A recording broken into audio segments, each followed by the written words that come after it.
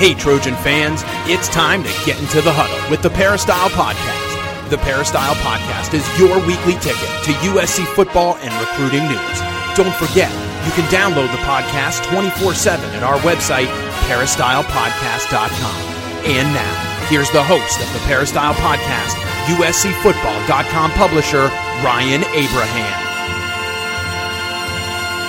Hello, Trojan fans. Welcome to the Peristyle Podcast on a Tuesday. We got a huge show for you coming up because we got Dan Weber and Keely Eure on the line. We haven't talked to them yet since the big news broke from Mike Bohn when he tweeted out that Clay Helton would return. We've talked about this on the show with Harvey Hyde. We've had John Wilner discuss it, but we haven't got to talk to Dan and Keely about it, so we'll get their reaction. Also, of course, USC going bowling, going to the Holiday Bowl. We have a ton of questions to get to. Also, the All Pac-12 team was released. We'll go over that at the top of the show. But lots to get to today. Let's welcome in Keely Eure. She's in studio, sitting right next to me. What's up, Keely? Hello. We have a lot of questions. We have a lot to talk about. It's weird the way the podcasting schedule worked out. We kind of skipped a Dan pod when all the news broke. We did a Dan pod kind of early, but the news broke late. And then we ended up having a late Harvey Hyde pod. And then now we've had two Harvey Hyde pods, and we haven't had a Dan pod. So we need the Dan pod. Exactly. And who's the best on the Dan pod? But Dan. There's Dan on the line. Hello, Dan. Those are my sentiments exactly, to be honest. We needed a Dan pod. So we sort of like kind of knew that it was coming down the pike, but we didn't really know. And now we know. So we'll get a lot of reaction. Man, and the questions came in because we did a Harvey Hyde show like on Thursday. And then we did it on Monday, and a ton, like the most questions we ever had for Harvey Hyde, and it was only in like a 4-day period because everyone was reacting to the Mike Bohn tweet and the news that Clay Helton was returning. So we got a lot of reaction about that. If you have any questions or comments, podcast@uscfootball.com is the email, or you could call us 424-254-9141. Leave a voicemail. Keep it brief. We had 3 voicemails for the Harvey Hyde show that were over 3 minutes. It's like, dude, we can't do this. Sorry. You should have your own show at that point. And also, you could text us at that number too, 424-254-9141. Before we jump into everything, I want to read off really quickly the All Pac-12 team. So Keaton Slovis, he was the freshman offensive player of the year. So congratulations to him. Michael Pittman, Austin Jackson, and Jay Tufele were also All Pac-12 first team. Elijah Vera Tucker, the guard. Drake Jackson, a defensive end, and safety Talanoa Hufanga, along with Velus Jones for his kickoff returns. They were all on the second team. And then you had, for honorable mention, John Houston, Tyler Vaughns, and Amon-Ra St. Brown, Elijah Griffin, and then kicker Chase McGrath. So, kind of the guys you would expect to be named. Drake Jackson was also Pac-12 Defensive Freshman of the Year, honorable mention. So any surprises or shocks there from you guys, or? That sounds about right. This was a pretty decent year for talent and individual talent in the Pac-12. Not sure the teams all played up to it, but as good as USC's talent is, there's pretty good talent in the Pac-12 this year, and so that sounds like a pretty fair representation. I'm a Talanoa Hufanga, big booster, and had he been able to play every game, I don't know if that would have made a difference or not to bump him up, to first team. But I think pretty good. I think they did a pretty good job. Yeah, I would agree. I feel like Elijah Vera Tucker might have maybe gotten a first team, but we'll see. It's tough with all those Oregon offensive linemen. True, yeah. That's why I sort of just changed because I was like, wait a minute. But it'll be interesting because PFF is really high on Elijah Vera Tucker. So getting another year under his belt, I'm curious about his growth. Yeah. Well, I mean, I think that's the hardest position to evaluate. You don't get stats, and a defensive lineman, gets stats. Everybody, and they, make the big plays. You just don't get to see, and compare one offensive lineman with another that much. So it's good that the PFF folks certainly have liked what Elijah Vera Tucker has done. Yeah. Well, we got to jump into talking about the news, but I just want to let everyone know about our partner, Trader Joe's. They've been great to us now that Thanksgiving is over. You can go check out their Fearless Flyer on TraderJoe's.com for their holiday guide 2019. Lots of cool stuff in there. Are you eggnog? Are you guys eggnog people? Like, No, I'm not an eggnog fan. I'm not a huge eggnog fan, but when you put a little rum in it, it's pretty good. But they got a variety of eggnogs. They have cookie baking mixes that are in there. Even if you want like peppermint hand soap, you can get that. Just to get your whole house sort of festive. I do like the candy cane JoJo's ice cream. So that's a good looking one. They also have chocolate covered JoJo's. It's crazy. Ooh. Yeah. So if you want to overload on the candy. Fine. I do kind of like overloading on the candy, but that's do. just my thing. But make sure you check out Trader Joe's. Wherever you are, hopefully you got one near you. We do love going to them. I bring my Trader Joe's USC bags into every anywhere I go, like Trader Joe's. But if I go to like any store, I'll bring those in. And just they're well traveled. They're lasting. So we got to do another event with them so we can give away some more of those bags. Yeah, without a doubt. Nice. All right. Well, let's jump into things since we haven't talked about it on this show. Clay Helton's coming back, everybody, just if you didn't know. He's back. USC's going to the Holiday Bowl playing Iowa. Maybe get some initial reactions to that, and we'll get lots of reactions to the Clay Helton stuff because I think that's where a lot of the questions are about. Keely, what do you think about this one? It's actually a better matchup, I think, than if USC went to the Alamo. I'm just glad that I'm not going to be in San Antonio on New Year's Eve. That's just a personal preference. But yeah. I think given the fan apathy, the Holiday Bowl was probably the best thing to happen to USC. Kind of go down there, get it over with, and head out. But I mean, this is going to be a critical matchup just for, I know a lot of fans have decided, but for Clay Helton to try and boost some goodwill for himself, to have a good performance against Iowa before you go through the offseason and have all these talks about whether or not he should have been retained, and then you face Alabama. So if you can at least end with some sort of good note, I think that will at least help Clay Helton a little bit. I know fans are rolling their eyes right now, but so far it doesn't seem like they're doing a great effort at that, just because we still don't know the bowl practice schedule. So it's TBD right now, but it'll be interesting for sure.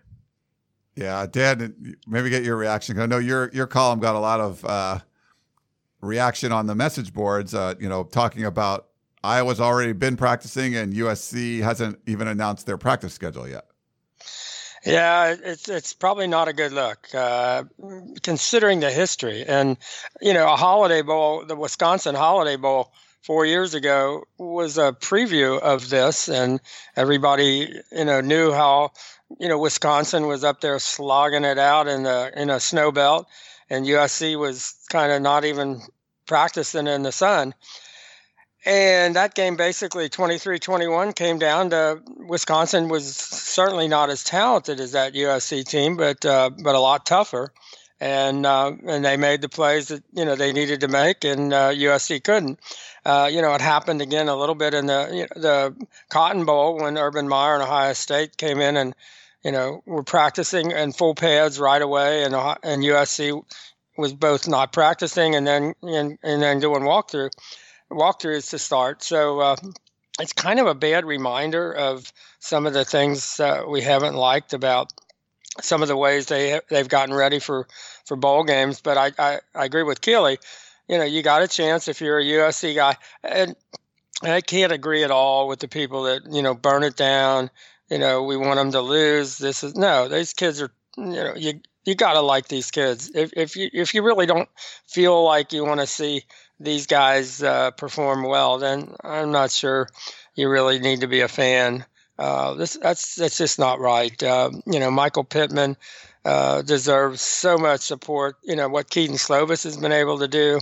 There are a lot of ways that you could support this team and root for something good to happen, even if you don't feel like you're going to, second the choice of keeping Clay around for another year. I think you gotta, if you're a true fan, I know people think, well, if I don't go, I don't see how not going to the Holiday Bowl helps you change the coach. That's not going to be it. I don't know what's going to be it because it doesn't seem to be performance related either. I don't know that we know what is going to be the factor that makes the decision obvious in what direction to go. I mean, it's obvious that there's a mismatch between USC's still stated goals to win national championships in football and what they're doing now. And to say, oh, we got a new president, we've got a new AD, who knew everybody'd be all this upset. We were just going to take another year and see how things go in a year where they already know they can't recruit. And now they're going to extend that another year because they'll, again, where most people think it's the obvious uncertainty about the coaching staff that's made it hard to recruit on top of how they're recruiting. But to just extend that for another year and say if it doesn't go right, then it's your fault as fans because you haven't given us enough support.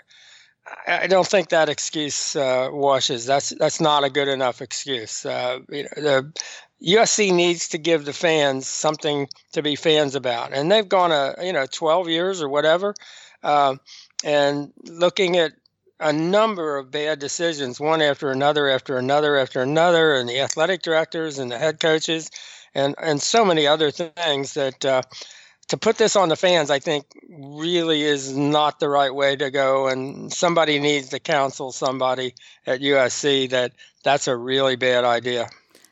And I think that's the dilemma that fans are having in general is like you said, Dan, I think they do want to support the players and the student athletes who put so much effort into this. But I feel like they think if they do that, they're pleasing the administration who is kind of blaming it on the fans and kind of telling them, hey, continue to be loyal. How do you show your support to the players, but also let a message be known like, hey, we don't want to be loyal if you're a USC fan. And I think that's the dilemma and the sentiment we've seen from fans and just the questions we've got for this podcast alone, too. Yeah, you're asking people to care about a program that the people running the program don't seem to care about all that much. That's the problem. I mean, if USC, and this was always the problem that we had in the whole NCAA situation, and everybody knows what the NCAA did to USC, and maybe finally, if they get, when the new trial comes and all that, Todd McNair will help make the case for absolutely what the NCAA did to USC. But it was really hard to defend USC when USC chose to, for the most of the time after the first year, not to defend USC, not to speak up for USC. It's really hard to defend somebody who won't defend themselves.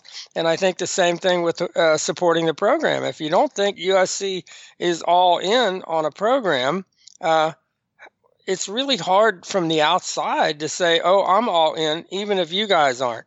Boy, that's a tough leap to ask people to make. Yeah, that's definitely a tough sell. And I don't like the message coming out. I mean, obviously we don't like the decision, but the message hasn't been great either. And, some of that's, I think, Mike Bohn just being new and not realizing it's not a fan base. It's not a disloyal fan base, but it's a fan base that's been asked to go do a lot. It's like you've asked this fan base to run a marathon and they're like just finishing up and you're like, all right, let's go again. And like, wait, whoa, like they've already, you've taxed the fan base quite a bit already. Now, Mike Bohn hasn't, but USC has. And this was a very taxed fan base that you're trying to tax again. And at some point there's going to be, it's like, let them eat cake or whatever. It's like, there's going to be a revolution. And I think that's what you're seeing now. Well, I mean, for example, just one example, you took away their 10,000 best seats, the seats that have been held by families for, back into the 1940s, and you took them away, and then you offered them worse seats for more money. No, you can't do that. I mean, and it was like nobody cared. They just said, so tough, go ahead, move, and give us more money. And that, as you say, the revolution eventually comes. I mean, I don't think it's hard to expect that Bohn and Folt would have known what was coming because we really didn't know. We've not ever seen anything like this. I mean, this is way past anything that is in our experience, and I'm not sure it's ever happened at USC quite to the extent it's happening now. But so we knew it would be not good, but I'm not sure we knew it would be to this extent. Yeah, this is beyond, I think, anything we've seen. So we'll see how it kind of goes going forward. Well, yes. Is there any more? Should we just jump? We have to go into questions, right? Yeah, we have to. We have a lot. All right. Keely's being mean about it again, so let's go. Just kidding. Debatable. Well, let's do it. What do you got, Keely? What do you want to start with? Keith from Oakland. He emails us and says, "Hello, Ryan and team. One thing with the decision to keep Helton that I can't get my head around with all that I've read and listened to, keep in mind that I personally wanted Helton gone, is that if the decision was to keep Clay Helton, why wait 10 days after the UCLA game and 4 days after the now false Adam Meyer report to make it? It has become my belief that Bone was not the one who made the decision to keep Helton, but was forced to ultimately sign off on it, be the powers that be at USC, likely with the promise to do anything around Helton but not remove him. On a personal note, I was hoping to go back next year to LA as I lived on the East Coast and see a game, but no longer. No late East Coast starts either. Thank you for all the great work your team does. Keith from Oakland." Yeah, I think that's one of the we tried to explain part of it in the War Room about, this side issue coming in with the Varsity Blues and all that, and the potential further scandal and more people involved, and a story was going to come out and all that. But that didn't really explain the intervening time. I mean, we heard that they found out about it last Tuesday, but that seems more like an excuse, a convenient way to go. I mean, I don't know. I would have thought Mike Bone came here with the understanding that he was going to be able to make the decision on the football coach. And did he, in that time period, find out, no, you really can't make that decision. That's not going to be up to you. And was there a lot of back and forth about how this was going to proceed? If, you come here with one understanding and maybe that's not the way it ended up. I mean, it certainly looked like on Wednesday with the team meeting, scheduled for whatever it was, 2:15, 2:30, that they went down to the wire almost before. I know there are people who were in that meeting saying they weren't sure if Clay knew before he came in, how many minutes before he came in, that he was still going to be the coach.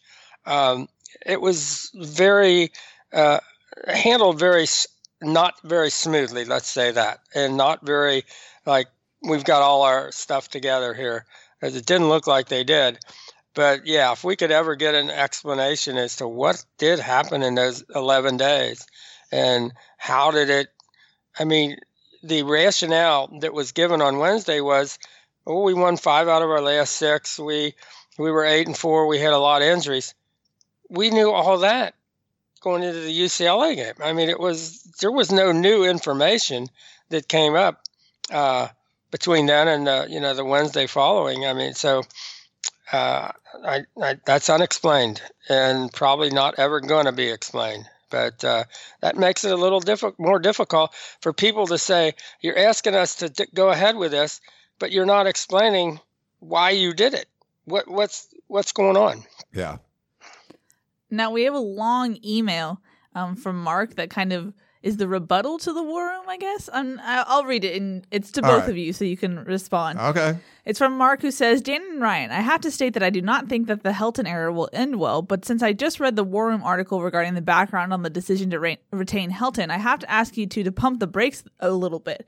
I know that USC football does well when there's a recruiting buzz. This obviously is lacking due to scholarship limits and our less than stellar season. So I presume that some of this hyperbole is to placate your customer base and renew subscriptions. I will accept that. However, there are some holes in the story explaining why Helton was retained. The administration is suddenly aware that the FBI is going to reveal new allegations against members of the athletic department, and the potential coaches could not fire or retain to their own discretion. Bone and the BOT was overridden by Folt, who did not want to have disruption. Rick Caruso wiped his hands clean of any involvement. Guys, are you kidding me? Take a breath, slow down, get some perspective. I assume that Bone is not stupid or naive. If I'm correct, my guess is that Bone spent a boatload of time investigating USC prior to his accepting the position. I'm not sure that since the FBI has arrested, all caps, members of the USC athletic staff, Bone knew about it and investigated it thoroughly. I'm also sure that his job description was worked out prior to employment, and this included his authority over staffing.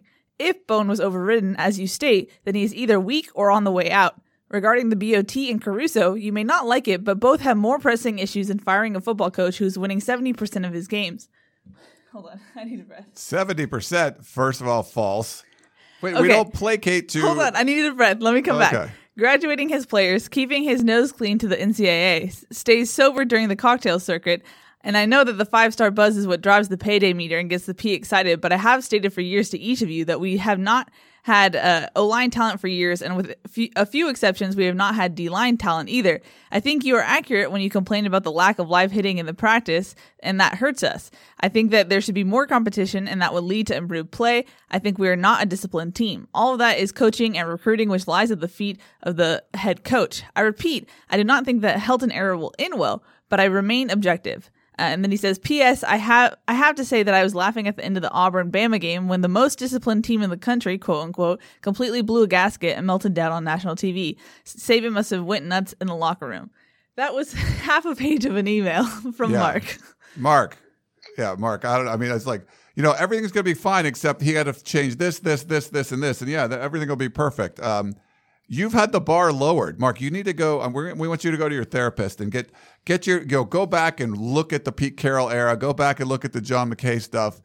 Get to your bearings about you, what USC football should be about. Not like, they were really close to winning the Pac-12 South and the coach didn't get drunk. That's great. Isn't that awesome? Like, no, that's not the bar, Mark. Well, I think the bigger issue is that he seems to imply that we make up things in the war room to sell things. That's ridiculous, Mark. We're not placating to anyone. Everything we write, it's going to make some people mad and make some people happy. So there's no placating for any of that. The recruiting stuff is real. You can't just write that off and say it's no big deal. USC's DNA is not to be Washington State and find 3-star guys and develop them. By the time they're juniors, they're great. And then you got like a year that's awesome because you have all this senior talent that's developed. And then they go back to being crappy the next year. Like, that's not USC. USC's DNA is to get the best players around, maybe underutilize them, maybe not develop as much, but you have the best players already.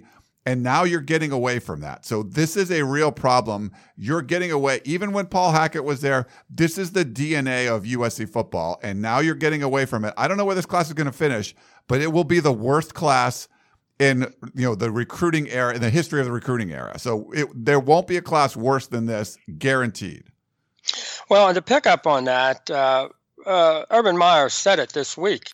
When Colin, who keeps trying to justify his own kind of rankings and rationale about great programs, and not tried to say that USC was a glamour job, but and Urban looked at him and said, no, USC is an elite job, because he said you have the best players in the country within 200 miles, of this campus, and he said it's all about recruiting. He said that's what it is. He made a point of Miami, for example, and how they're not Miami anymore. They can't recruit those players, and there are issues with Florida high school football. You may not have as many linemen in California as maybe you used to, but you've got so many skilled players, and you just have to be able to adjust in your recruiting. But to say that USC performed well enough, no, they didn't.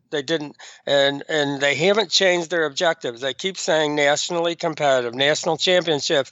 They're not even near that. And to think that we would ever, any of us would ever write or say, put anything, on USCfootball.com that was designed to get hits. No, I mean, that's we don't care. I mean, we're not saying, well, if I say this, will I get more hits? Or if I put this headline, will I get more hits? That's never, from everything that I know for myself and everybody that I know, that's not ever a consideration. It's not ever a thought. We're trying to say, what can we tell you that we know that really helps you understand this USC football program? That's all we do. We don't do anything else. And to make it like, oh, it's a business plan, or you're just you're sitting back and calculating how you're going to spend this. The next part of that is that you talked about that you don't believe that the Varsity Blues thing necessarily impacted it. It probably didn't. It was a convenient excuse. I mean, obviously something was going on, and you've got to give it. I mean, they weren't going to come out and necessarily say, after 11 days, we realized what Clay Helton's record was, or 11 days, we realized he's a good guy or whatever. No, they had to come up with something that gave him a little cover for that period of indecision, a week and a half after the season. And that was relatively convenient. And to say that, how could you not know that there were going to be other things happen in Varsity Blue? We didn't say that. We said the occasion for adjusting to it or reacting to it was that there was about to be a major story released on Varsity Blues, and how the prosecutors, wasn't the FBI, the prosecutors in Boston have started to release information that there are other people in the USC athletic department involved, and they're going to, eventually let us know who those people are. That was I think the occasion for that ability to use Varsity Blues as a rationale for keeping Clay, but not that Bone didn't know about that. Although I don't think a lot of people were thinking there's going to be another wave of USC indictments, for Varsity Blues. I don't think anybody had known that until the prosecutors. Now they've gone through all the celebrities, and I think they're now about to say, well, there are more people. And USC's, that would focus on USC. So instead of going after celebrities, that now they can go after schools. And that's going to be an interesting, because USC has said we're the victims. These people took advantage of us. If the feds go after, a number of USC people, it's going to be harder for USC to say we're the victims. And we're guessing that people are, flipping on other people and turning people in and trying to say it wasn't me, it was my boss. Yeah, that could happen. But it was the fact that was going to be common knowledge was the issue last week, not that, nobody knew that. There was going to be a story about it. And so that was the occasion for Tuesday, because the story came out Wednesday. Wednesday and Thursday were the 2 days that the story came out. So was it a big enough deal? No, of course not. Should they have reacted to it? No. They could have used it as an occasion to say, you know what? Why don't we talk about football and our new coach? I mean, they could have gone the other way and said, hey, we're trying to hire the best football coach we can get. We're going to do that in every area of this university. And we're not, that stuff happened before we got here. We're going to cooperate. We're going to clean house wherever we have to and not be defensive about it.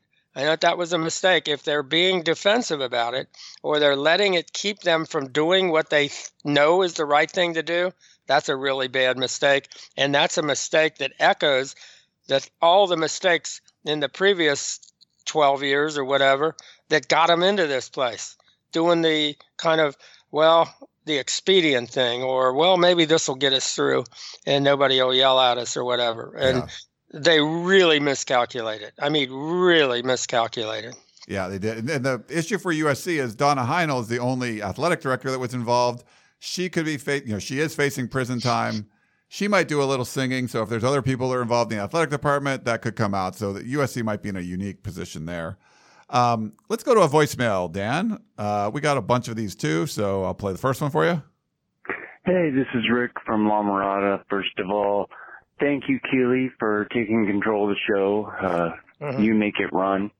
So we love you for that. The boys do okay. But anyways, over this whole Bone thing, I don't even know what to say. I'm exhausted. I mean, and then hours later after Helton is said to be our coach again, we go ahead and hear that Chris Peterson has stepped down at Washington. I mean, this is just becoming terrible. The leaders in the school are not listening to our voices, so it hurts and I feel terrible, but what is next? The wallet? I mean, is it true? Does it come down to people just not going? I mean, the recruiting class alone should get most coaches fired. But, whatever you guys think, man. I'm exhausted. Have a great day. I love the show. Thanks. I don't know if he's exhausted or drunk when he says Keely's running the show or something. Hey. Yeah, I'm just kidding. No, No. thanks for the call. And yeah, Keely keeps us going. So No, you're such a liar. But it's okay. Thank you, Rick. Dan, take it away. yeah. I'm exhausted listening to Rick talk about being exhausted. Yeah, I mean, he makes a point. It is kind of exhausting keeping up with, a program that still says it wants to win national championships, not doing any of the things it takes to win national championships. And as much as we're hopeful about Mike Bohn coming in here, I'm not sure,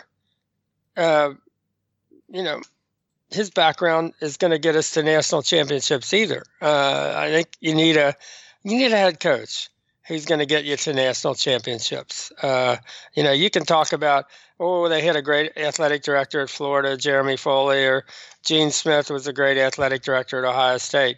The reason they won 3 national championships in football at those 2 schools last 25 years is because they had Urban Meyer as the head coach. So, you gotta, that's the driving force of college athletics right now is your head football coach. I'm not sure I'm a big, Chris Peterson guy, but especially not now. I mean, the last person I think you want to hire is a guy who's more exhausted than our caller. I mean, we don't need a guy who. I mean, he had his first tough run of it at Washington, and he's bailing. So I'm not sure that's the way to go. Yeah. We feel for you, Rick, though. It is exhausting for fans. Fans are like I said, the other analogy of it's like they've run a marathon and they get done and they think that it's over and you're like, nope, we're going to add, another 10K. There's 6 more miles you got to go. And you're asking the fans to do something that they're almost incapable of at this point. They've lived through this. It's been Groundhog's Day. So Rick, we feel you. Sorry about that. And we essentially got an email from Steve who basically said, good luck, I'm out. He said he's going to check back in next November. So the sentiment continues. Steve, don't leave us. We are getting like record numbers on the podcast listens and stuff right now. But Interesting. People are really interested in the news, but I could see at some point that could drop off because fans are like checking out. So yeah, Steve says he's going on a USC vacation. Yeah. So, Well, I mean, the crazy thing is, if they don't have a good recruiting class necessarily, but if they can recruit their own team and keep everybody here going into next year, they are far and away the best team in the Pac-12. I mean, it's not even close, with how few seniors USC has. So they got to do a good job recruiting there. But again, will people get excited again about this program? I mean, they'll even have, with now that we know JT Daniels is back, they'll have insurance at the quarterback position. I mean, who does that? I mean, so, it's all there for them to take. The problem is you're not going to believe no matter – and we aren't either. I mean, we can say, hey, they really worked hard in spring. They did last year. Hey, the first 2 weeks fall camp looked pretty good. But we don't have any control over what they start to do then when they start getting ready for games. And, we know what happened. The first time it happened was that time, they opened with Alabama. And they had a really good fall camp. And then they went 2 weeks of changing what they were going to do, and they were going to fool Alabama, and they were going to do this and do that. All the stuff they had done, they got away from. And then they got crushed. And that's the worry about this program is who are they and how do they get to be the team they need to be? And then can they stay after it? And we've seen no examples that they can. And then we get into this bowl prep, time at a time with all the criticism, all the second guessing, and they decide not to practice. I mean, it's like, if ever there would have been a time that you'd want to go out there and hit almost as much as you possibly can, as much as the NCAA will allow you, knowing first of all, that's what Iowa does. The team you're getting ready for, they're hitters. They're physical. They live with their toughness. They're not, the most skilled team, but they're a bunch of tough guys.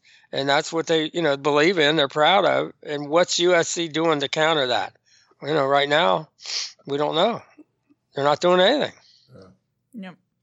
We have a question from Eric in Duck Country who says, Ryan, Dan, and Keely, I can't get over how confusing all of this is. I'm probably going to be sending a lot of emails over the next couple of weeks, but I'll stick with 2 questions for now. 1, why are people saying that it would be easier for Mike Bohn to make a change next year instead of now?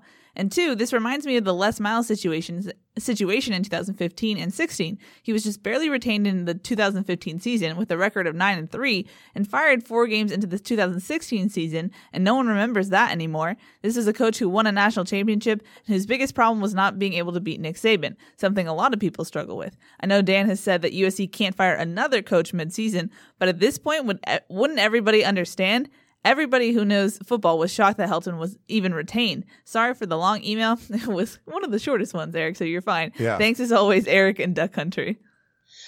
Yeah, I mean, I did get involved in that a little bit with the LSU thing because I know, remember talking to Coach O, and I just told him that I thought, I didn't think Les Miles was going to survive. And that you'd be right there. And that's how it played out. And Coach O, hung in there. And look how that's turned out for him.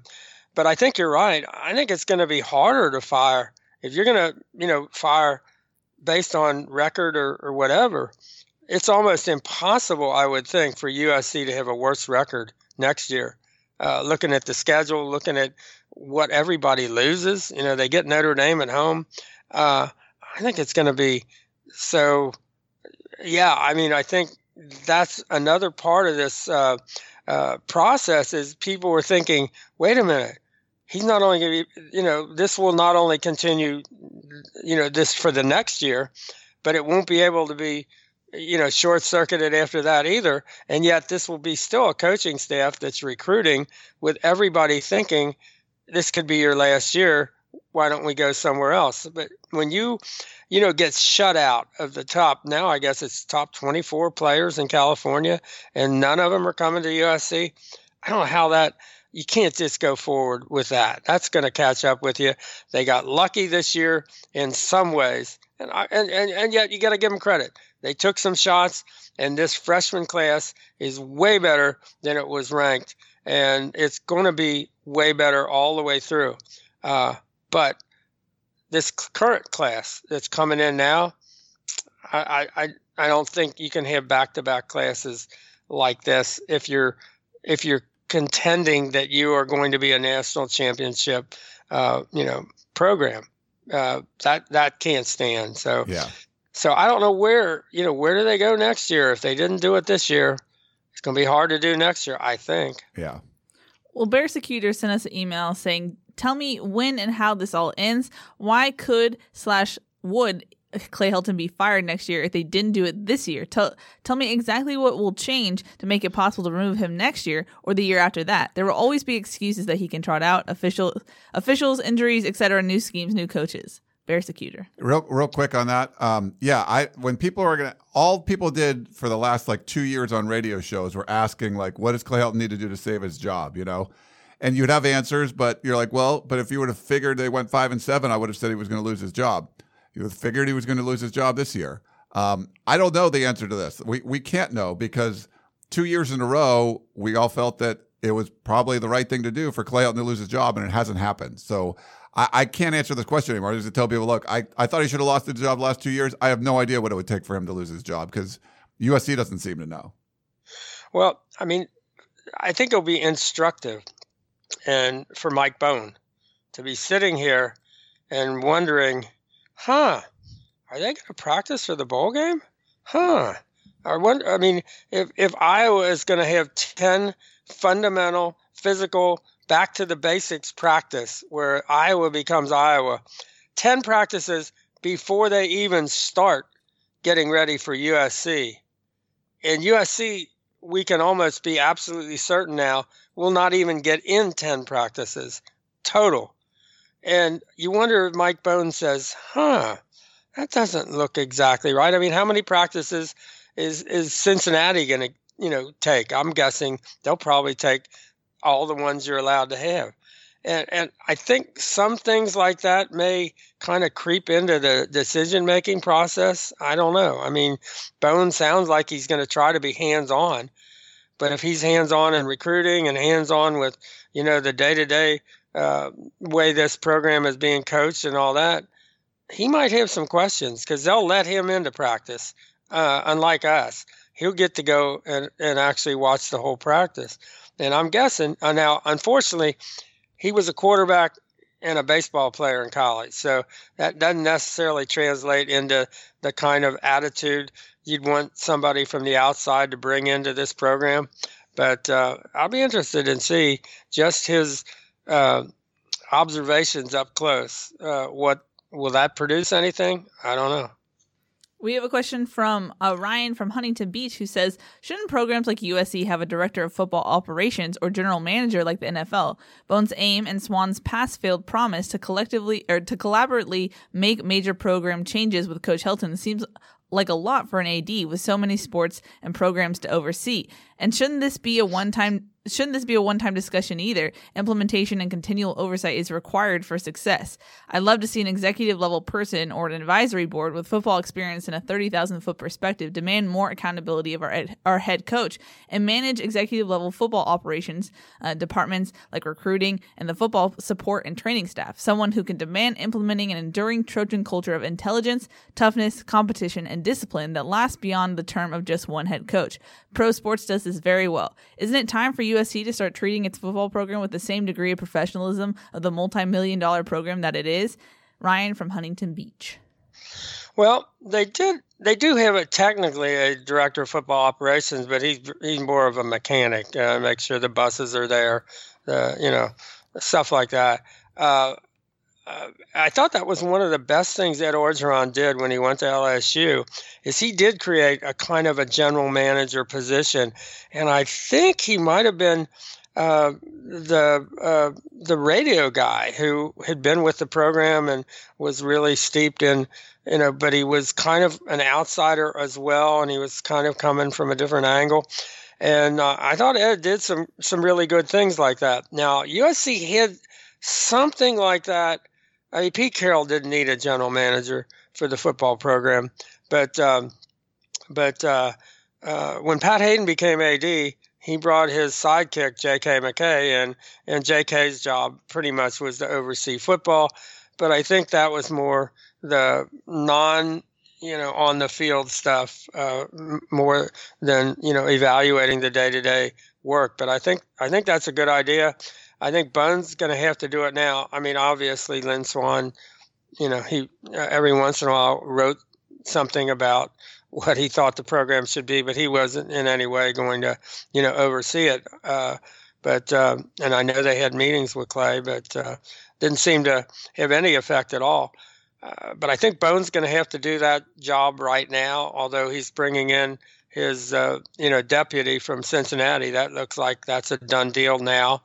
So that pretty much tells you there's no going back. Brandon Sosna, who's going to be the deputy AD, wouldn't be coming if they didn't think they could make this work.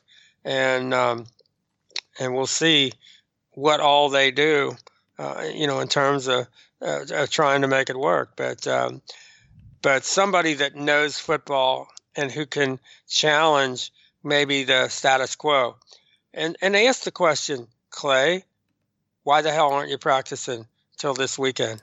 Why'd you take 3 weeks off? What's going on? I'd like to hear that question asked, and I'd like to hear it answered. Yeah. Should we do a voicemail? Sure. We've got a bunch more of them still. Here's one about the health of one of the football players. Here you go. Hi, Curtis from Moreno Valley. This is for Dan Weber. As far as Marquis Stepp, will he be healthy for the bowl game? And would you save him for Alabama, which is going to be very important to have him totally healthy? or would you risk him in this bowl game if he's healthy to play? Curtis from Moreno Valley. No, I wouldn't risk him at all, and I don't think he's even close. I think those foot fractures are really, especially when you're a 230-pounding running back with speed.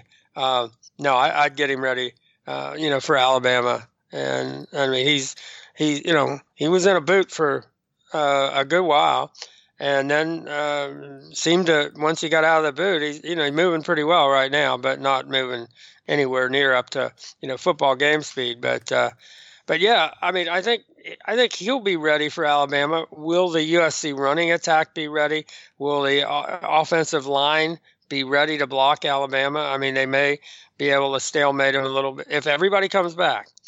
They'll may be able to stalemate him a little bit in the pass game, as I don't know that Alabama has those kind of transcendent, athletes that can get to the quarterback, as we've seen with the LSU game. And, if you can throw the ball and you got enough receivers, it's Alabama, has a little difficulty playing against the pass. So that, what you need to do with USC at this point is you really need to be able to develop the run game, because this USC football team, the way it's constituted, if they can run the ball, it's really going to be hard to stop their pass game.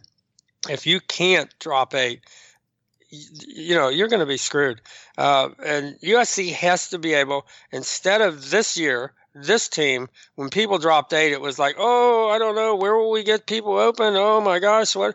Instead of saying, you're going to drop 8, we're going to run it down your throat. We're going to run it down your throat every time you drop 8. 3 guys aren't going to be able to stymie us. Brigham Young played 3 guys, and USC couldn't block him. That was ridiculous. That's what has to happen in practice. That's how they have to think about the game. You want them going into a game saying, please drop 8, because we're going to just knock you off the line of scrimmage. That's not an attitude that we see with USC right now, but somewhere they got to develop it. I mean, what do you think? For example, if Urban Meyer's coaching a team and they know somebody's going to drop 8, what do you think happens? I mean, come on. Of course you know what's going to happen. USC has to become that team. Yeah. And with Marquise Stepp, too, if he was close, I mean, I don't think you save him because you have a game in 8 months. Like, there's... Yeah. And talking to team sources, they were actually confident that they will be able to use Marquise Stepp in the bowl game. Now, we haven't seen them practice yet. We haven't seen him walk around, so that's still TBD, because I feel like talking to USC's team sources, they're not always the best judgment of when guys will come back or they push him back. But that torn ligament they thought would recover in a couple weeks. So that was the goal when talking to people on the team. But if he's not healthy, you don't want to play him. But it's not like you're saving him for a game that's from 8 months from now. You heal up in the offseason. Yeah. No, it's just, I just think anything that ties into the foot is just so iffy in terms of how, the timing on healing. And, they replace, when they do the knee surgery, they replace that ligament. You don't do that. And there's not a lot of healing that goes on. So I don't know. I think it'd be a little quick, but, it's great. If he can come back, that'd be great to see him out there. Yeah, because 8 months is the Alabama game can't factor into it. So it's strictly, is he healthy or not? Yeah. Yep. So we have 2 questions that I'm going to lump in together, and then we're going to get into future-facing questions, because I know some people in the emails are like, can we get on? I hate talking about Clay Helton. So these next 2 are about Clay. First off, Rich from San Diego says, I constantly hear that Clay is a nice guy, that he brings integrity and stability to the program. I don't see it that way anymore. He must know how unpopular he is with the fans and media, and that 4- and 5-star kids are bypassing SC. So why doesn't he step down? By not stepping down, he's actually creating instability in the program. A man of integrity would recognize his own faults, realize he's reached his limit with these student athletes, and move on. Why in the world does he want to work in this environment? Clay needs to do the right thing and step down. That was Rich from San Diego. And then Paul from Gator Country says, hello, team. Thanks for helping us through these turbulent times at USC football. The one thing that really bothers me is the national media is always wanting USC to keep Clay Helton, and how they seem to like the irrelevance of USC football. Our reputation has been tarnished for sure, and I, for one, take us seriously. My questions: does Clay Helton realize how unpopular he is as a coach with the fans?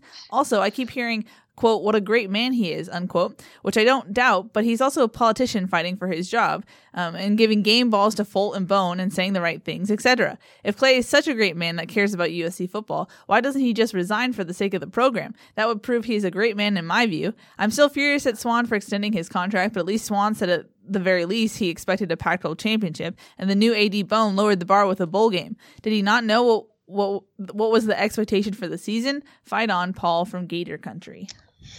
Yeah, I think there are millions of reasons why you don't resign. We've seen, I think the coach at Utah State, after they lost the USC game a few years ago, just walked away and said, that's it, I'm not getting it done, I'm out of here. And didn't collect his, guaranteed contract and all that. I think that I can remember that. I don't know that there's anybody else that's ever done that. They just walked away, and that's not going to happen. What about Oregon State? Huh? Oregon State, how random that was. That was like Gary Anderson. Yeah. Close to after they played USC, too. It's weird. Yeah, it's just the weirdest thing. I do think Clay, I think that, unfortunately, I think it's the best motto in college sports, fight on. The problem is sometimes you do that when you don't have a chance to make what happens happen. I think Clay's popularity in his mind and probably in reality is with his players who like him. There are ways in which they probably have, different feelings about Clay, but in most ways they like him personally. And I think that's what matters to him most. I don't know that he's looking outside of the program for validation or for people to like him. And Clay, I think, has a kind of a stubborn ability to kind of deny reality. I mean, we see it after games, after practices. So Clay lives in a world, I think, where what he wants to happen is kind of what's happening. And it's just, he's just a guy who, the glass is always half full and it's always, about to be refilled and all that kind of stuff. That's just who he is. I don't know that he's somebody that is worried about what everybody on the P is saying about him. He's just not that guy. No, he can't be, and he's not resigning. You look at the decisions he's made, I think a lot of them, the politician aspect is in there. I think a lot of the decisions he's made have been to try to keep his job. And you could argue it's not really about, hey, making this team better. I think you would like that to happen, but it seems like he's doing things to try to keep his job. It's 2 years in a row now where most coaches would have been fired in this day and age. And because of all the turmoil at USC, he hasn't been. And so I feel like he's doing whatever he can to kind of hang on and keep this job. And I don't think that's where you want to be. You want to be like, how can we become elite? And I don't think they're doing those kind of things. You're not practicing for bowl games. You're not changing, you needed to fire more people than you have. You need to bring in, bigger names outside. The fact that there's no great interim head coach candidate on this staff is very telling. Like, there's a lot of issues there, but I feel he's not going to resign. To me, on the surface, all the decisions he's made has been to keep his job, which, you could argue is not really the right approach to go. I want to tell everyone about SeatGeek before we roll along, because I know we got a bunch more questions. The Holiday Bowl is coming up. Some people want to go. You got to go check it out. If you go to the SeatGeek app, there's a lot of options for you at the Holiday Bowl. So usually, when you're going down there to San Diego, there's a bunch of red dots. There's a lot of green dots. That means there is a lot of good seats, a lot of, close seats, 50-yard line seats, 40-yard line seats. There's a lot of options. So if you want to go to see USC play Iowa, they got seats from as low as $51. They got really great deals, about $100 or so, that you're going to get awesome seats. Row 30, section 36, row 9. For $121, like some really good seats there over at the Q. So if you want to go drive down the freeway, check it out. Make sure you go to the SeatGeek app. It's going to be the best place you can find where the seats you want to go for the Holiday Bowl and to go see USC play. And right now, they're going to give you $10 off your first SeatGeek purchase. So all you got to do is use our promo code USC. That's promo code USC. Download the SeatGeek app, and you're going to get $10 off your first purchase. That's promo code USC for $10 off your first purchase. Make sure you go check it out. Or Lakers or Clippers if you're a little discouraged. Yeah, if you don't want that, you could do. There's a lot of other things, but we got the bowl game coming up. But there's a lot, like the whole stadium's like green dots, so there's a lot of good deals out there if you want to go see this game. Good deals. Yeah, I mean, I think this is a good game to watch, just as a college football game. It's two kind of different philosophies. USC's got a lot of things that you do want to watch happen, and I think you'll be able to get a good seat to really get a feel of what college football is like. So this would not be, if you're just a fan, just go watch it and just take it in. I think you'll get it's a pretty good place to watch a football game. It's kind of old and it doesn't get a lot of play anymore, but I think it's worth giving it a shot. This is a game that it'd be worth going to, I think. Yeah. Their next voicemail has to do with the Holiday Bowl, so I'll play it for you. Hey, the question's for either Coach Hyatt or Dan Weber. It's Frank Miranda out of Irvine, class of 2004. Question real quick is, what happens if USC gets blown out by Iowa or, just gets beat and looks really just out physical? I mean, what does Bond and Folt do? Like, what's the response?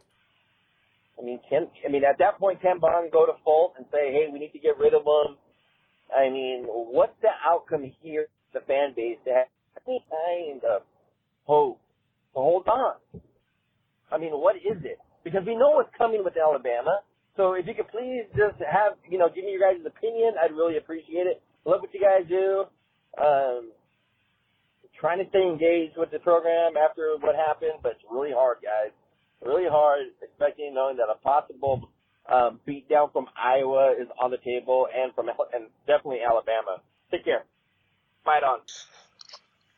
Yeah, I think that is an element of uncertainty because I do think, for example, if it doesn't play out well, how you prepared for the game, and it doesn't go well, because I don't know, USC's a 2.5 point, 3 point underdog, which seems crazy in a lot of ways. Although you look at Iowa, they play everybody close, and they win close, they lose close, but they're not out of games. Now, again, they haven't played anybody who can throw the ball like USC.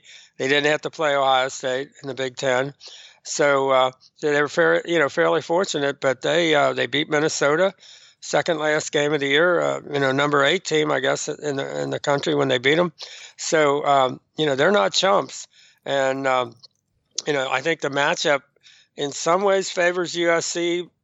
They can do things that now, I guess one of the things that Iowa prides itself in is they're really good at changing up defenses, and they think that can be something that screws USC up. And earlier in the season that would have been certainly the case. How USC handles that, again, that's preparation. And if you don't use all your practices to prepare for that, shame on USC. If it really goes south, I don't know that this is absolutely positively 100% set in in concrete that nothing is going to change. But yeah, I would be an interesting if that is the result. I don't know what they do. The people who made the call that they made last week, what do they do going forward if things really go south? I don't know. Yeah, that's a worry. I would think that's, is anyone going to be cheering harder for USC than like Mike Bohn and Carol Folt in that game? But sort of like what happened after, we talked about this, I think, on Tunnel Vision when Clay was named the permanent head coach, things went south pretty quickly with, losing the Pac-12 championship game, losing the bowl game, then starting off 1-3 and getting smoked by Alabama and all that. But then they the run. Yeah. So, and I think that's what fans are scared about, and I think that's why people made the comparison of the parallels of the season, the Rose Bowl season, because they start off with Alabama. Like Bears Executor said, if you don't get rid of him after the 5-7 season, after 8-4, when does that happen? Yeah. So. But we have an email from Paul who says, "Hello, Peristyle podcast team. Love your show and give you lots of kudos for enduring the ups and mostly downs at USC football over the past decade. Of course, like most people, I'm so upset about USC keeping Helton. First question, do you see any way that Helton keeps Clancy Pendergast and John Baxter? Short of firing these two would be a fireable offense. Secondly, here is my worry. Next year for the Alabama game, I bet USC is ranked in the top 25 just so people watch that game. Then USC gets pummeled and embarrassed on national television. Discouraged Trojan fan in Florida. P.S. You should probably promote the wine and beer sold at Trader Joe's, as I'm sure we will all need it. Fight on, Paul. Well, Paul, they're 23rd now, and they bring three starters they lose, 3 or 4 depending on how you count them. I don't know there's anybody else that brings that kind of percent of their talent back, and they've got a lot of true freshmen. That's the biggest jump usually is between your freshman and sophomore year. So not that USC is going to be in the top 25, no matter what everybody thinks of Clay and company. I'd be surprised if they're much below the top 10. I mean, they got a lot going for them. They got other stuff that people are going to say, I'm not going to trust those guys. But this is a team that's going to be probably pretty highly ranked next year. Yeah. Mm-hmm. You want to do another voicemail? Sure, let's go for it. All right, let's do that. This is Richard from Palm Springs right after the rehiring of Clay Helton. Oh, my goodness. Happy days are here again. Let's all put our hands together and clap. I cannot believe this.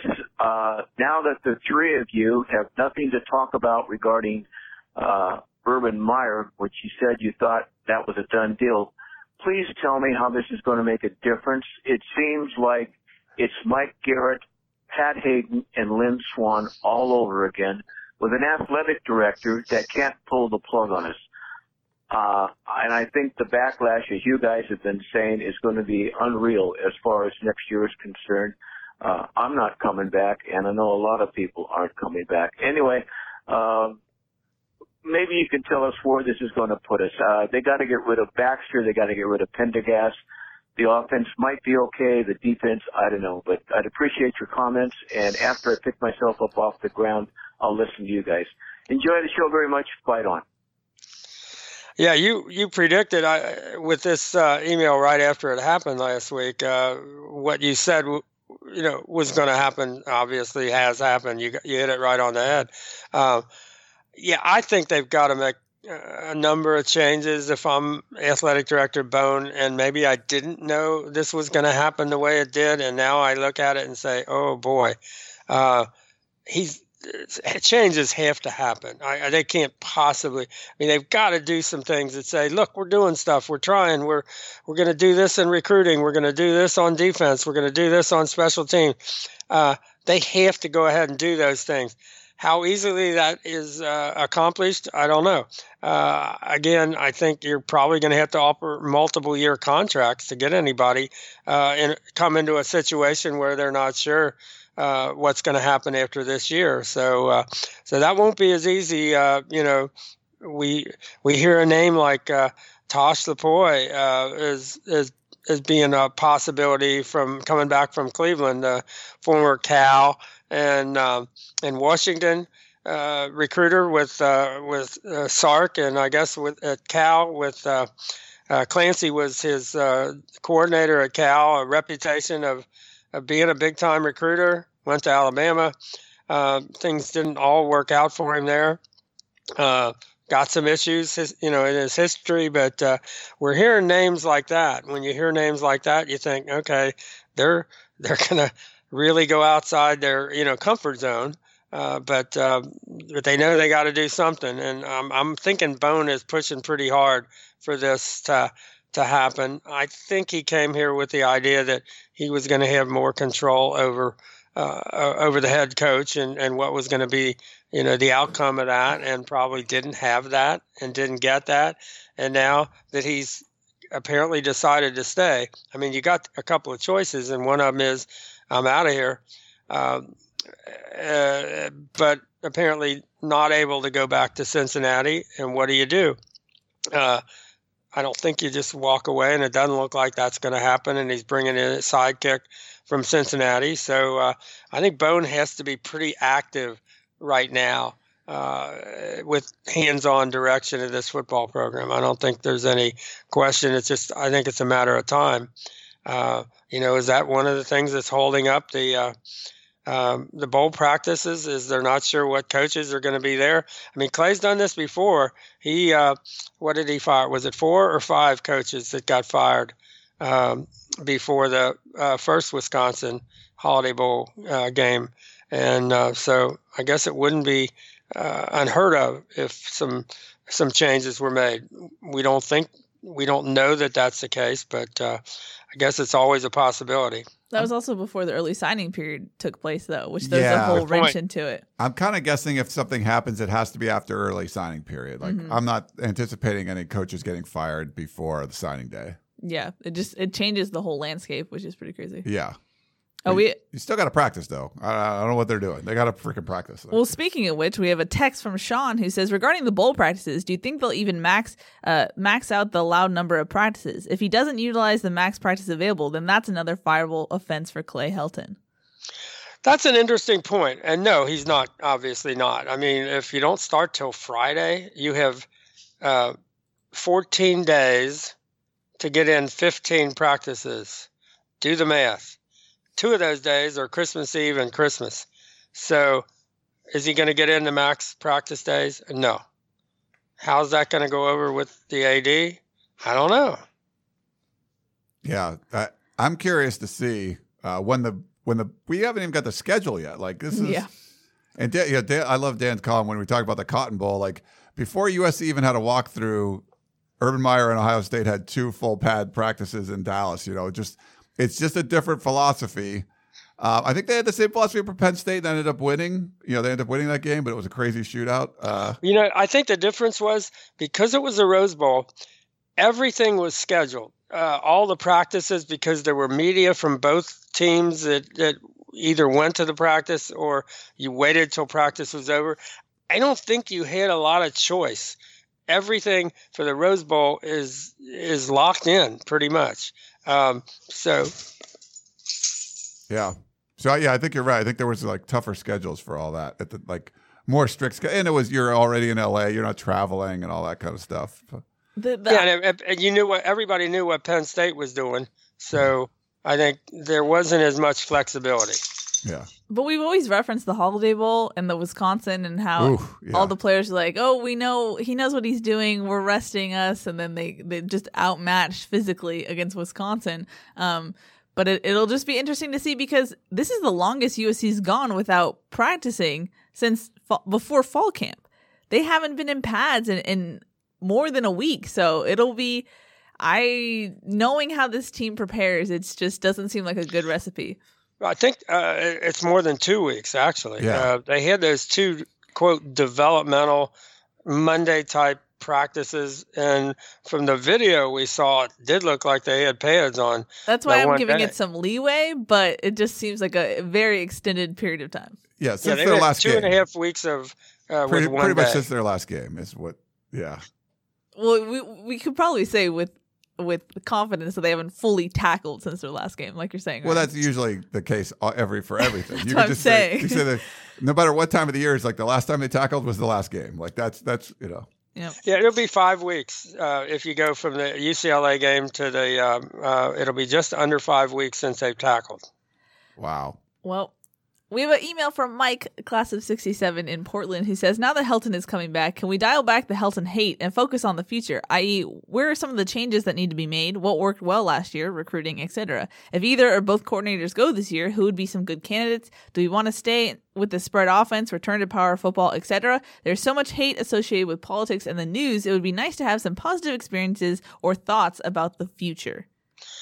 I think that's a really good point of view. Once the decision is made, going over it and saying, I hate it. I don't want to, I just don't think that's the way to go. You got to try to figure out what's going to happen. One of my always thoughts about USC is when I look back and look at Pete Carroll, for example, and I think all I want for USC is for them to get lucky. They got lucky when they got Pete Carroll. He needed a job. He wanted a job. His daughter was there. he just campaigned for it. And USC was lucky enough that the other guys turned it down, and they got Pete Carroll. Okay, all you hope, I think, at this point is maybe they'll get lucky. They'll figure some things out by accident. I'm always convinced that 2011 team with Lane Kiffin mostly got lucky by the end. They just figured out, who they could run the ball behind, and they were better than anybody that they were playing that, couldn't stop them. And by the end of the year, after they lost 2 games, they still might have been one of the 2 or 3 best teams in the country. So that's what you got to hope for, is they get lucky, figure it out, and they are able to play to their talent. And other than that, but how do you get lucky? And those are good areas to think about. The return to power football, not ever going to happen. That wouldn't be lucky. That'd be kind of dumb with the current talent in this program. And you're going to lose Michael Pittman, but you got Kyle Ford, Munir McClain, coming online next year. So you don't see any change there. And you got both JT Daniels and Keaton Slovis, and you've got 3 or 4 pretty good running backs. So they ought to have an offense that ought to be able to do a lot of things. So now you basically have to figure out what you're going to do on defense. They've got athletes, they just don't know how to play, and they don't practice the way you have to play. But I would, you got to get past it. If that's going to be the way it is, now you figure out what can you do to be as good as you possibly can be next year. Yeah. But I mean, it's understandable that fans are having a hard time getting past it because they've been asked to get past it multiple times. So it's going to take some time. So I don't know if you could just say, oh, just forget it all. What little incremental changes can you make this year to try to make the team better, as opposed to just making the big change that's needed to be made for 2 years and USC hasn't done it. Let's take a quick break and we'll come back and finish up the show.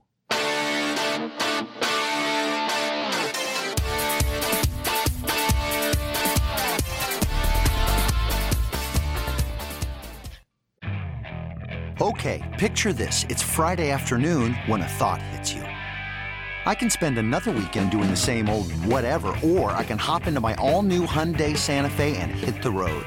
With available H-Track all-wheel drive and 3-row seating, my whole family can head deep into the wild. Conquer the weekend in the all-new Hyundai Santa Fe. Visit HyundaiUSA.com or call 562-314-4603 for more details. Hyundai, there's joy in every journey.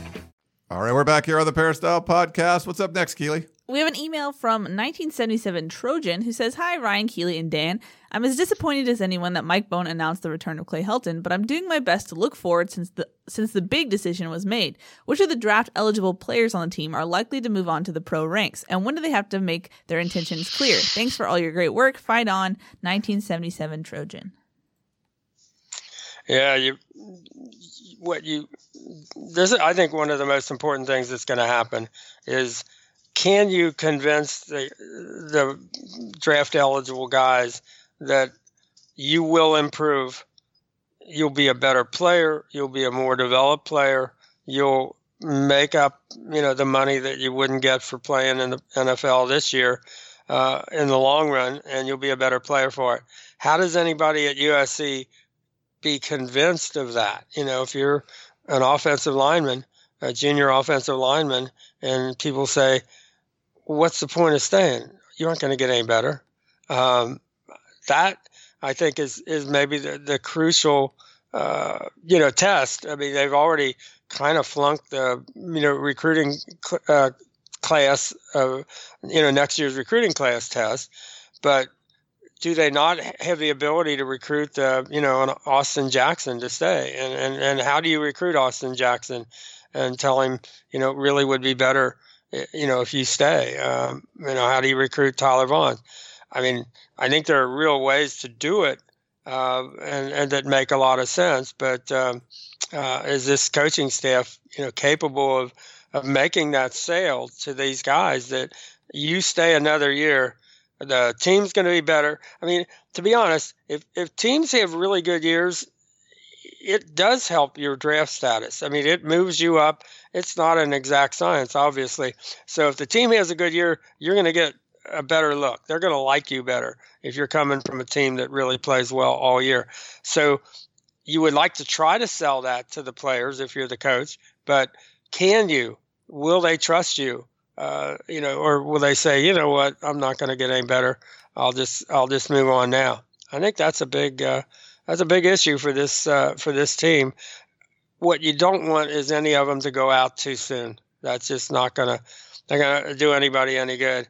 And I'm not sure that it's so obvious that other than an Austin Jackson, Tyler Vaughn's, I'm trying to think of Jay Tufele. Yeah, Jay Tufele could go. There's not a lot. I mean, guys that are eligible. I think the biggest thing, if you're looking at, like CJ Paul, like there's just not, like looking at the redshirt juniors and Brandon Peely, I don't think you would see him go.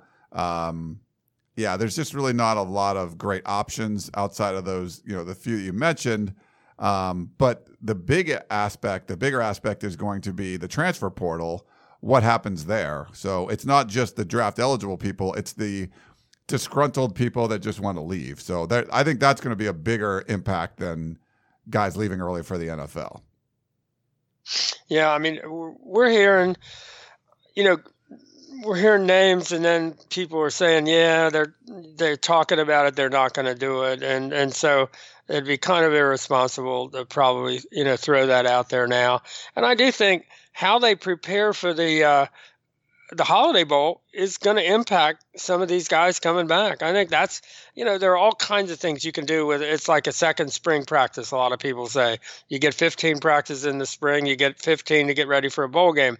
If you use it that way, do you use it to bring on the younger guys? Do you use it to give guys that maybe didn't quite get as much of a chance as they thought they should to get more of a chance? I think there are a lot of ways that you could use this this bowl practice period that makes you just shake your head and say, what's going on here?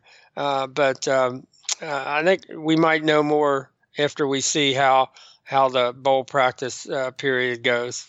Yeah, and if there's any coaching shakeups too, because I know that has been a point of concern for some players as well.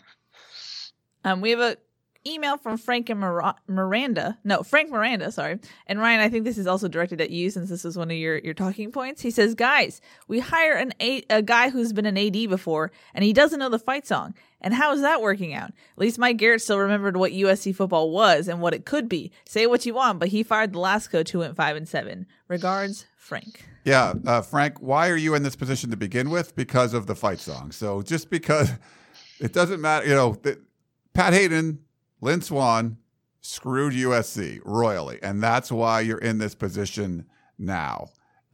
Going back to the same well makes absolutely no sense. So this argument, I think, is the dumbest one that we've had on the site for a while. So, although here's the problem, Ryan. It's like Keyshawn Johnson, was he going to come in and do a better job? No, that's just dumb.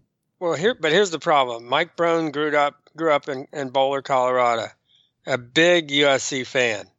He's the guy who reminded us that he does know the words to the fight song. That fight on to victory, which was echoed by Clay Elton within like a nanosecond after Mike Bone said that. So Mike Bone maybe either validates or goes against your plan to not have a guy that knows the fight song. Unfortunately, he does know the fight song. Yeah. He said he did. We have another email, and it's from our buddy Dan, class of 1962. He says, hi, Dan, Ryan, and Keely. Well, I guess we know where President Fulton 80 Bones stand when it comes to coaching. There was a reference in one of the news stories about USC paying out about $500 million in lawsuits. It definitely sounds like this decision to retain Coach Helton was a financial decision. USC is a private institution, does not reveal its finances, but it would be interesting to know its financial status. Maybe some information could be known because USC does get governmental grants for research. If all the present assistant coaches stay in place and USC loses one or both of the 2019 bowl game and or the Alabama game, Bone may have a very short tenure at USC. Also, do you really expect any changes in the bowl practice schedule or in any other aspect of Helton's coaching system? And Helton is delusional when he says, when he talks about this year's recruiting class being great, he actually said outstanding. It would be only great It would be great, and only if he can reel in Justin Flo and 1 or 2 other 5-star players and maybe a few 4-stars. Stars aren't the end-all and be-all of recruiting, as Kedon Slovis has proven, but they do indicate relevance. I'm hoping for the best, as always, but expecting the worst. Those who deny historic mistakes are condemned to repeat them. Much thanks to the 3 of you for telling the truth to power and not pulling punches for political expediency. Fight on to victory, Dan, class of 1962. P.S. The groaning sound you're hearing is Marv Goo turning over in his grave. Well, that's for sure. It's just difficult, I think, at this point to paint a really good picture of where this is going, and how. I'm really going to be interested in how Bone addresses this, because he couldn't possibly have known all this was coming. Could not have possibly foreseen it. We couldn't. How he sees this playing out. I'm really going to be interested, and I know Folt totally didn't expect. I guess they're making the deliveries, and we're probably going to get blamed for that, but they're making the deliveries of the lumps of coal and all that to her office as we speak. Those are happening. They are coming, in the mail to campus. And I'm sure that's probably creating kind of a, if you're President Folt and everything was really good till now, and all of a sudden this happens and you get hit with it. If I were President Folt, I'd be looking around and saying, why didn't you tell me this was going to happen? Who is she listening to? Who is giving her advice? Who, prepared her for what's happening? And how does she react to it? I truly don't know. I don't think it was a money thing, though, unless they were absolutely certain they couldn't get someone like Urban Meyer, who would honestly pay for himself. I mean, the difference between where they're going to be with Clay and where they would have been with Urban Meyer, there's no question. The Clay decision cost them money. We talk about John Wilner, and it's going to cost a boatload to keep him. It'll cost USC a boatload and a half not to keep him. I don't think it was a money decision. I really don't. I think USC, the lawsuits that they've got to pay off, I think are really mostly covered by insurance. So I don't know how much out of pocket there actually is. On that, but not a money decision, not a good decision probably, but not a money decision, I don't think. Yeah. Well, we have an email about that, and it's from John in Oakland. He says, the subject title was, "Can we move on yet?" He says, "Hi, Ryan. It's time for USC football fans to move on and stop the self-loathing over that Clay Helton's being retained. If you can't support USC football, then don't. The decision has been made. Both AD Mike Bohn and President Folt are tasked with caring about student athletes at USC. While most fans don't care if players get an education, their degree, or have positive experiences while in school, fans only care about winning and being entertained. Bohn also had to look at the bigger picture. USC's athletic department, which is solely self-funded, had a revenue of $100 million in 2018, according to USC's last annual financial report. I'm sure that Bohn, as a professional and seasoned AD, determined it was financially unwise to spend 20% of his department's budget just to buy out Helton and the current staff, and then pay millions more on a new staff. So my questions: how much of the fan anger is due to a fantasy belief that Urban Meyer, ignoring his major health issues, was a lock to be the next USC head coach? Do you think that Bohn was just 3 weeks of firsthand exposure to Helton, the fact that he couldn't get Urban Meyer, the team has improved under Helton, and as a longtime AD knows just how hard it is. Ryan's improved under Helton? Ryan, let me finish. I don't think you should. No, we should cut him off at this point. As a longtime AD knows just how hard it is to find a top head coach as well as win consistently in Power 5 football. Just decided to wait until next year to judge Helton. The team was better this year than last and should be better next year in Harrell's controlled YOLO air raid offense. If it isn't, this gives Bohn a different crop of potential replacement head coaches or options, maybe even Meyer if he's feeling healthier and missing coaching. Also, where is Utah in the current recruiting rankings? Fight on, John in Oakland. Yeah, John, they're better than last year because they were so awful last year. Like that's not how you judge this team. Not even better than 2017. They finished 11th and 3, 8-1 in the Pac-12. Yeah, dude, John. Here's what's John did. This is John. He's trying to justify. Deep breath. He's upset that people are really just bashing it was a horrible decision and it deserves to be bashed. It's going to be bashed. John's kind of tired of it and is trying to give like counter arguments why. Now his counter arguments don't make any sense, but if you want to say, hey, I'm really tired of all this, the self-loathing stuff, that's fine. Like that makes sense, but you can't justify it by saying the team's getting better every year. It's like, okay, John, now no one's going to listen to you because you're just spewing bull crap out of your mouth. So sorry, John. I'll let Dan you answer. Just that, John, my feelings. Yeah, I mean, the money. Okay, let's say USC. That report said USC took in $100 million. Unfortunately, you talked about self-funded. They spent probably 120. I think is the closest the latest we saw officially was 110. So I'm guessing 120. So do the math. I mean, this is the first deficit a major deficit that the USC athletic department has had to deal with. And as you say, they're self-funded. It looks like the university is going to have to advance some cash for last year.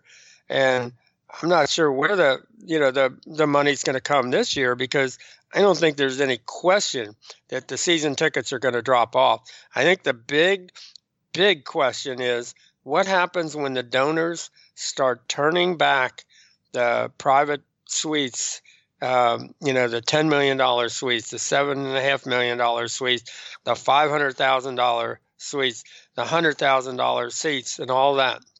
What happens when those people say, I've had enough, I'm out of here, give me my money back? If you don't think that's going to happen, you're probably not, you're not probably thinking straight, because I think it's going to happen. And if that happens, how do they close that deficit next year? You can say, oh, well, we didn't have to pay a buyout.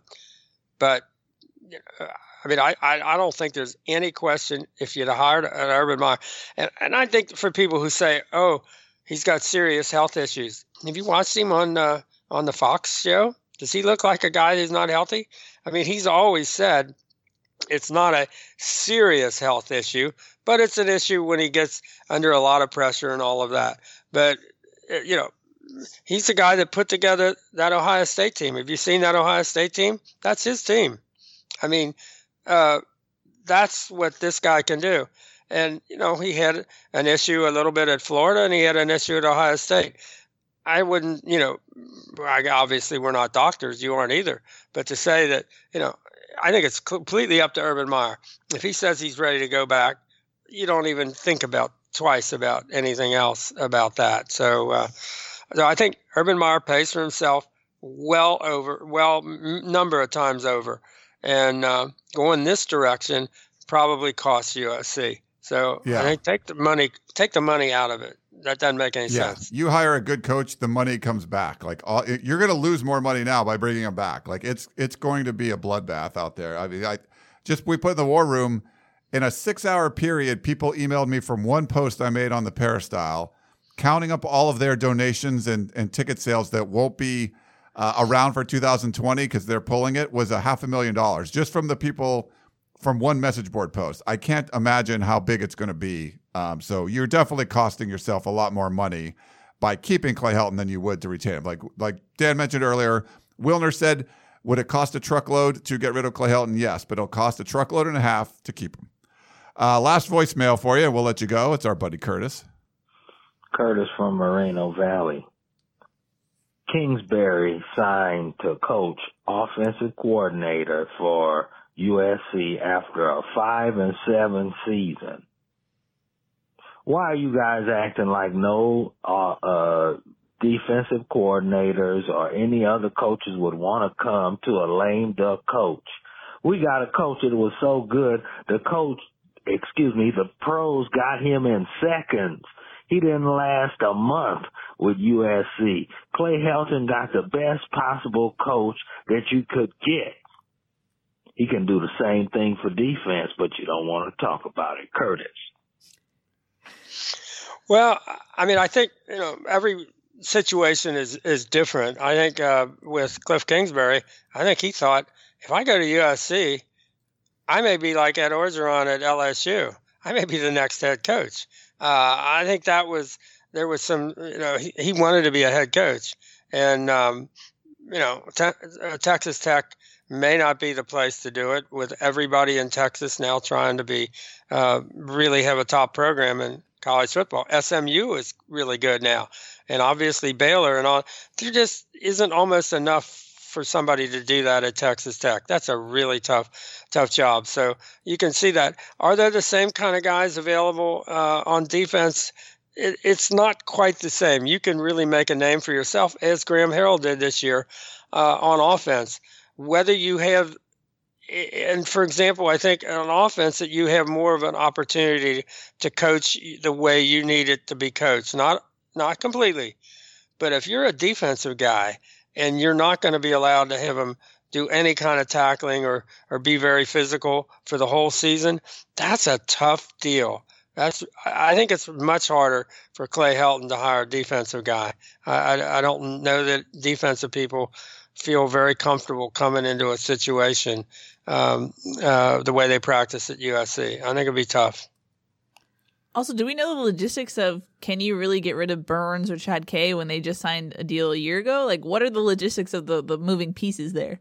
Yeah, usually you're not having, I mean, a lot of the assistants, the lower level assistants aren't locked up for long-term kind of things, but I think that's going to be part of the cost. I think that'll be minimal compared to what you have to pay for coordinators and stuff. But I'm curious to see what they do. We talked about it, Curtis. People talk about it all the time. I mean, it's not like we're not talking about it. Some people say that it's going to be hard to bring in a great defensive coordinator as a lame duck coach. I think Dan's point that he brought up before is it might be harder to bring in a defensive coordinator if you know he's not going to be able to tackle. Like if Clay's like, that's not how we do practice, unless you give him full reign over what he's going to be able to do. And I think if you do that, that could be a huge help, because you get a great defensive coordinator and someone that actually changes how you practice would help the team overall. I think, that Graham Harrell was able to do that, changed a lot of the practice techniques for the offense, and it helped a lot.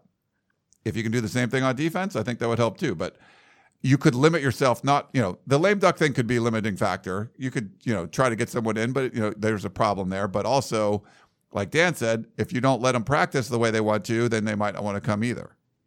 And you really need buy-in from the head coach if you're going to tackle, because you got to be able to tackle the offense. And, if it's strictly a scout team, you're maybe not, I just thought that was the thing that Pete Carroll did so well, is that you got ones against ones some of the time with Coach Orgeron. He wanted the ones against the twos and what have you. But you got, competition. If you're doing it just against a scout team, it's really not necessarily the same thing. You got to figure out how to do it and not overdo it and not get people hurt and all of that. But if you're not in control of how practice goes, I mean, you may be the defensive coordinator, but you still don't get to say, well, we want to tackle those guys. And if the head coach says, oh, I don't want you to tackle those guys, you're not going to tackle those guys. So, and again, we don't say that should be the majority of practice or that ought to happen 2 days a week and all that. You just got to get practice that is very similar to how you're going to play Saturday. You don't want every Saturday to be completely new experience from the previous Saturday and nothing in between came close to what you're going to have to do on Saturday. And those are the guys that are the geniuses in coaching, who can figure out how to make practice comparable to what you're doing in games. And it's a genius. I mean, and there aren't a lot of people who can do that. It's not like saying, no, everybody doesn't do it. That's why you have, the great coaches. And a program like USC needs a great coach. If USC, there aren't that many programs where you say, if you get a great coach here, you're going to win national championships. There are a handful of those programs. You could have a great coach. Pete Carroll would have gone to Washington State. He wouldn't have won any national championships, but he got to USC. That's what you need at USC if you're going to fulfill what you say is your destiny in college football or national championships. There aren't many schools that can legitimately say, that's what we're aiming at. That's what we want with our coach. And there are very few. If you said it, if you go past 10, you're just kidding yourself. But so now You got to get that guy that allows you to do those things that give you a chance to win the national championship. How hard do you think Ohio State practices? How hard do you think Clemson practices? How hard do you think LSU practices? How hard do you think Alabama practices? That really matters, and USC doesn't. It's that simple. Yeah. All right. Well, how long do we go? We have one final question. Oh, we do? Mr. Okay. Abraham. Oh, I didn't know that. Okay. Yes, and it's from Ray in Rancho. He says, "Hey, team, I love the podcast and had a question that is not about the AD or head coaching decision.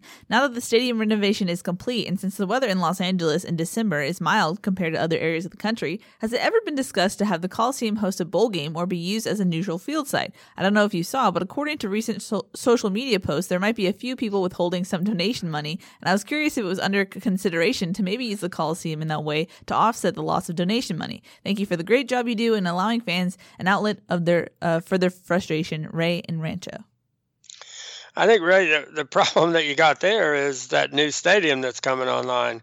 And if somebody wants to hold my thought is that's going to be a place where if the Pac-12 were in any way aggressive about it, or if the Rams decide to follow the pattern of the Dallas Cowboys and host, an opening week game, I think it's probably going to happen there and probably not going to happen at the Coliseum.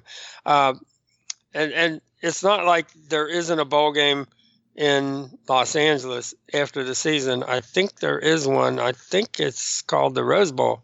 And I think that one's like really popular. And I'm not thinking, I know there was an Anaheim Bowl for a while. LA is a place where either you are really the place to be and big time, and that's going to be hard to do, I think, in a postseason game. I think an opening week game makes a lot of sense.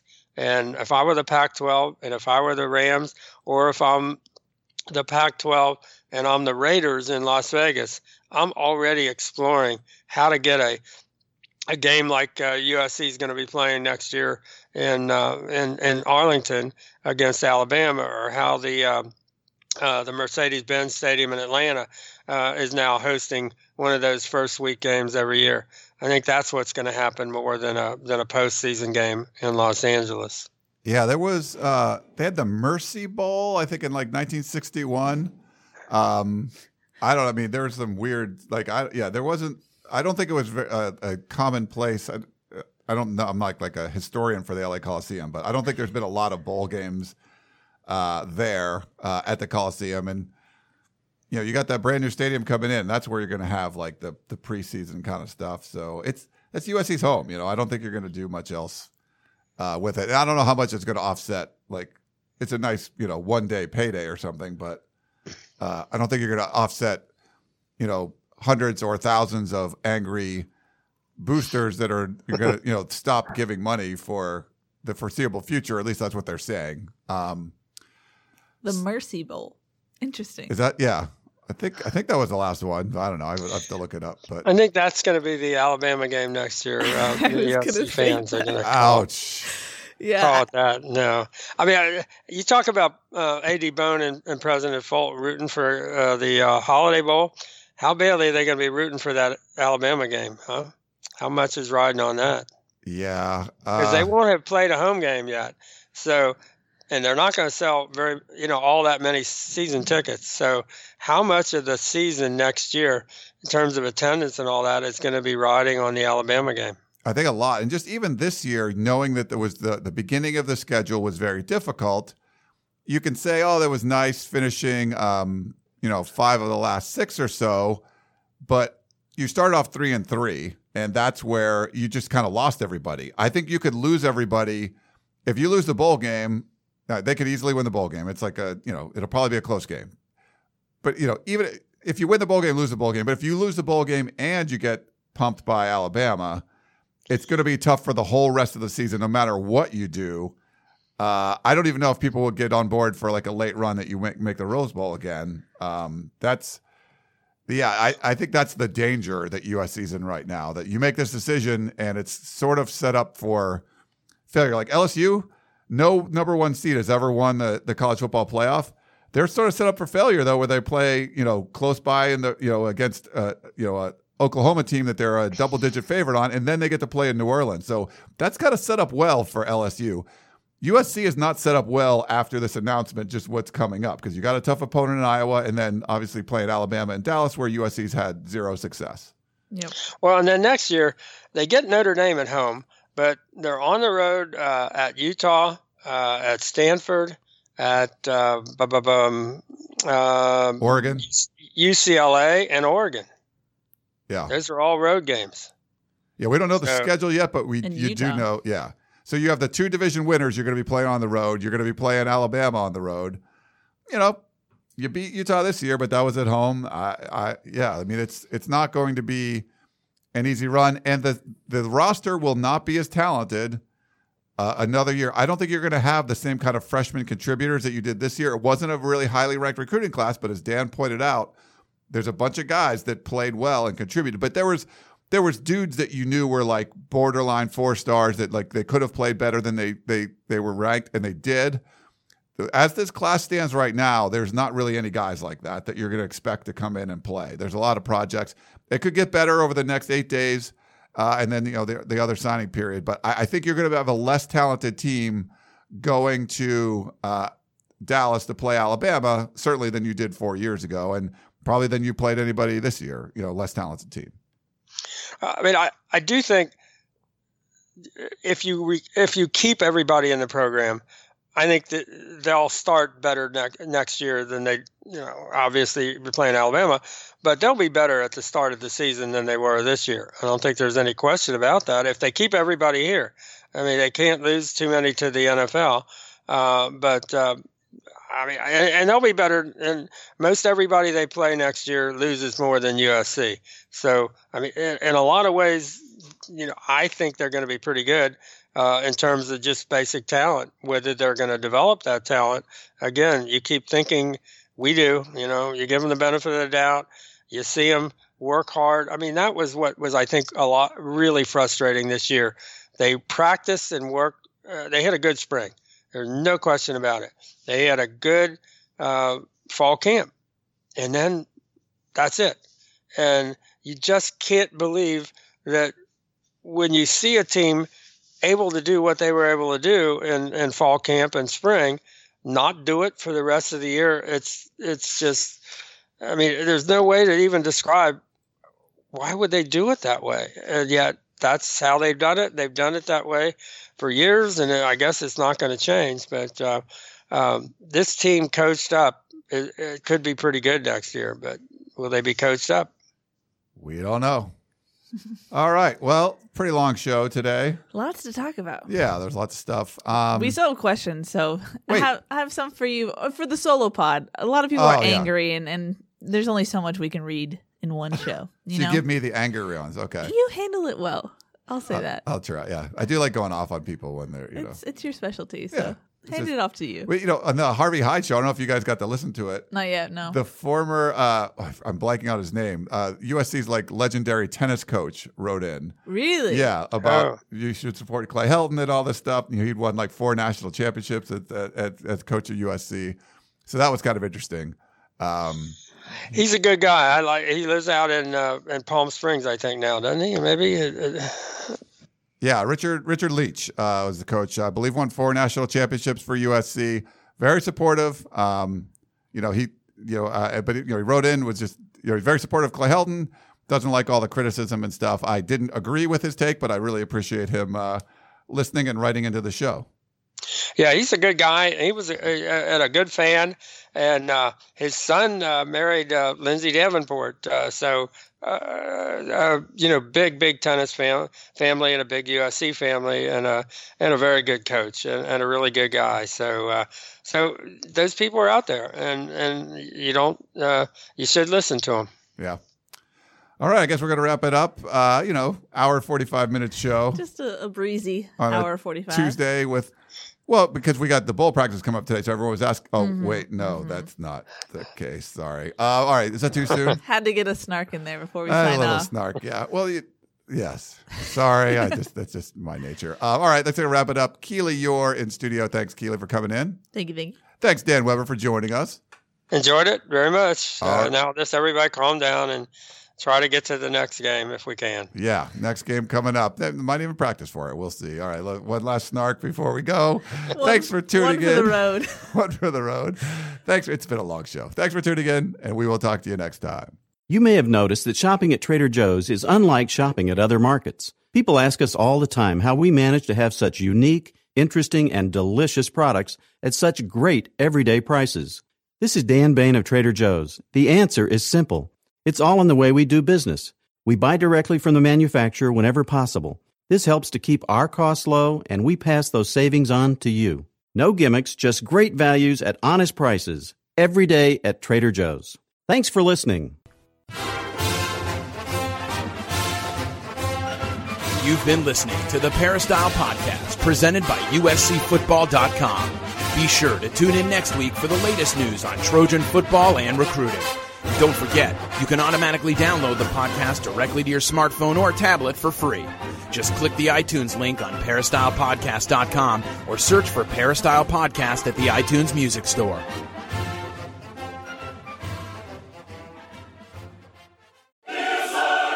You can now relive the best moments of the UEFA Champions League 24/7.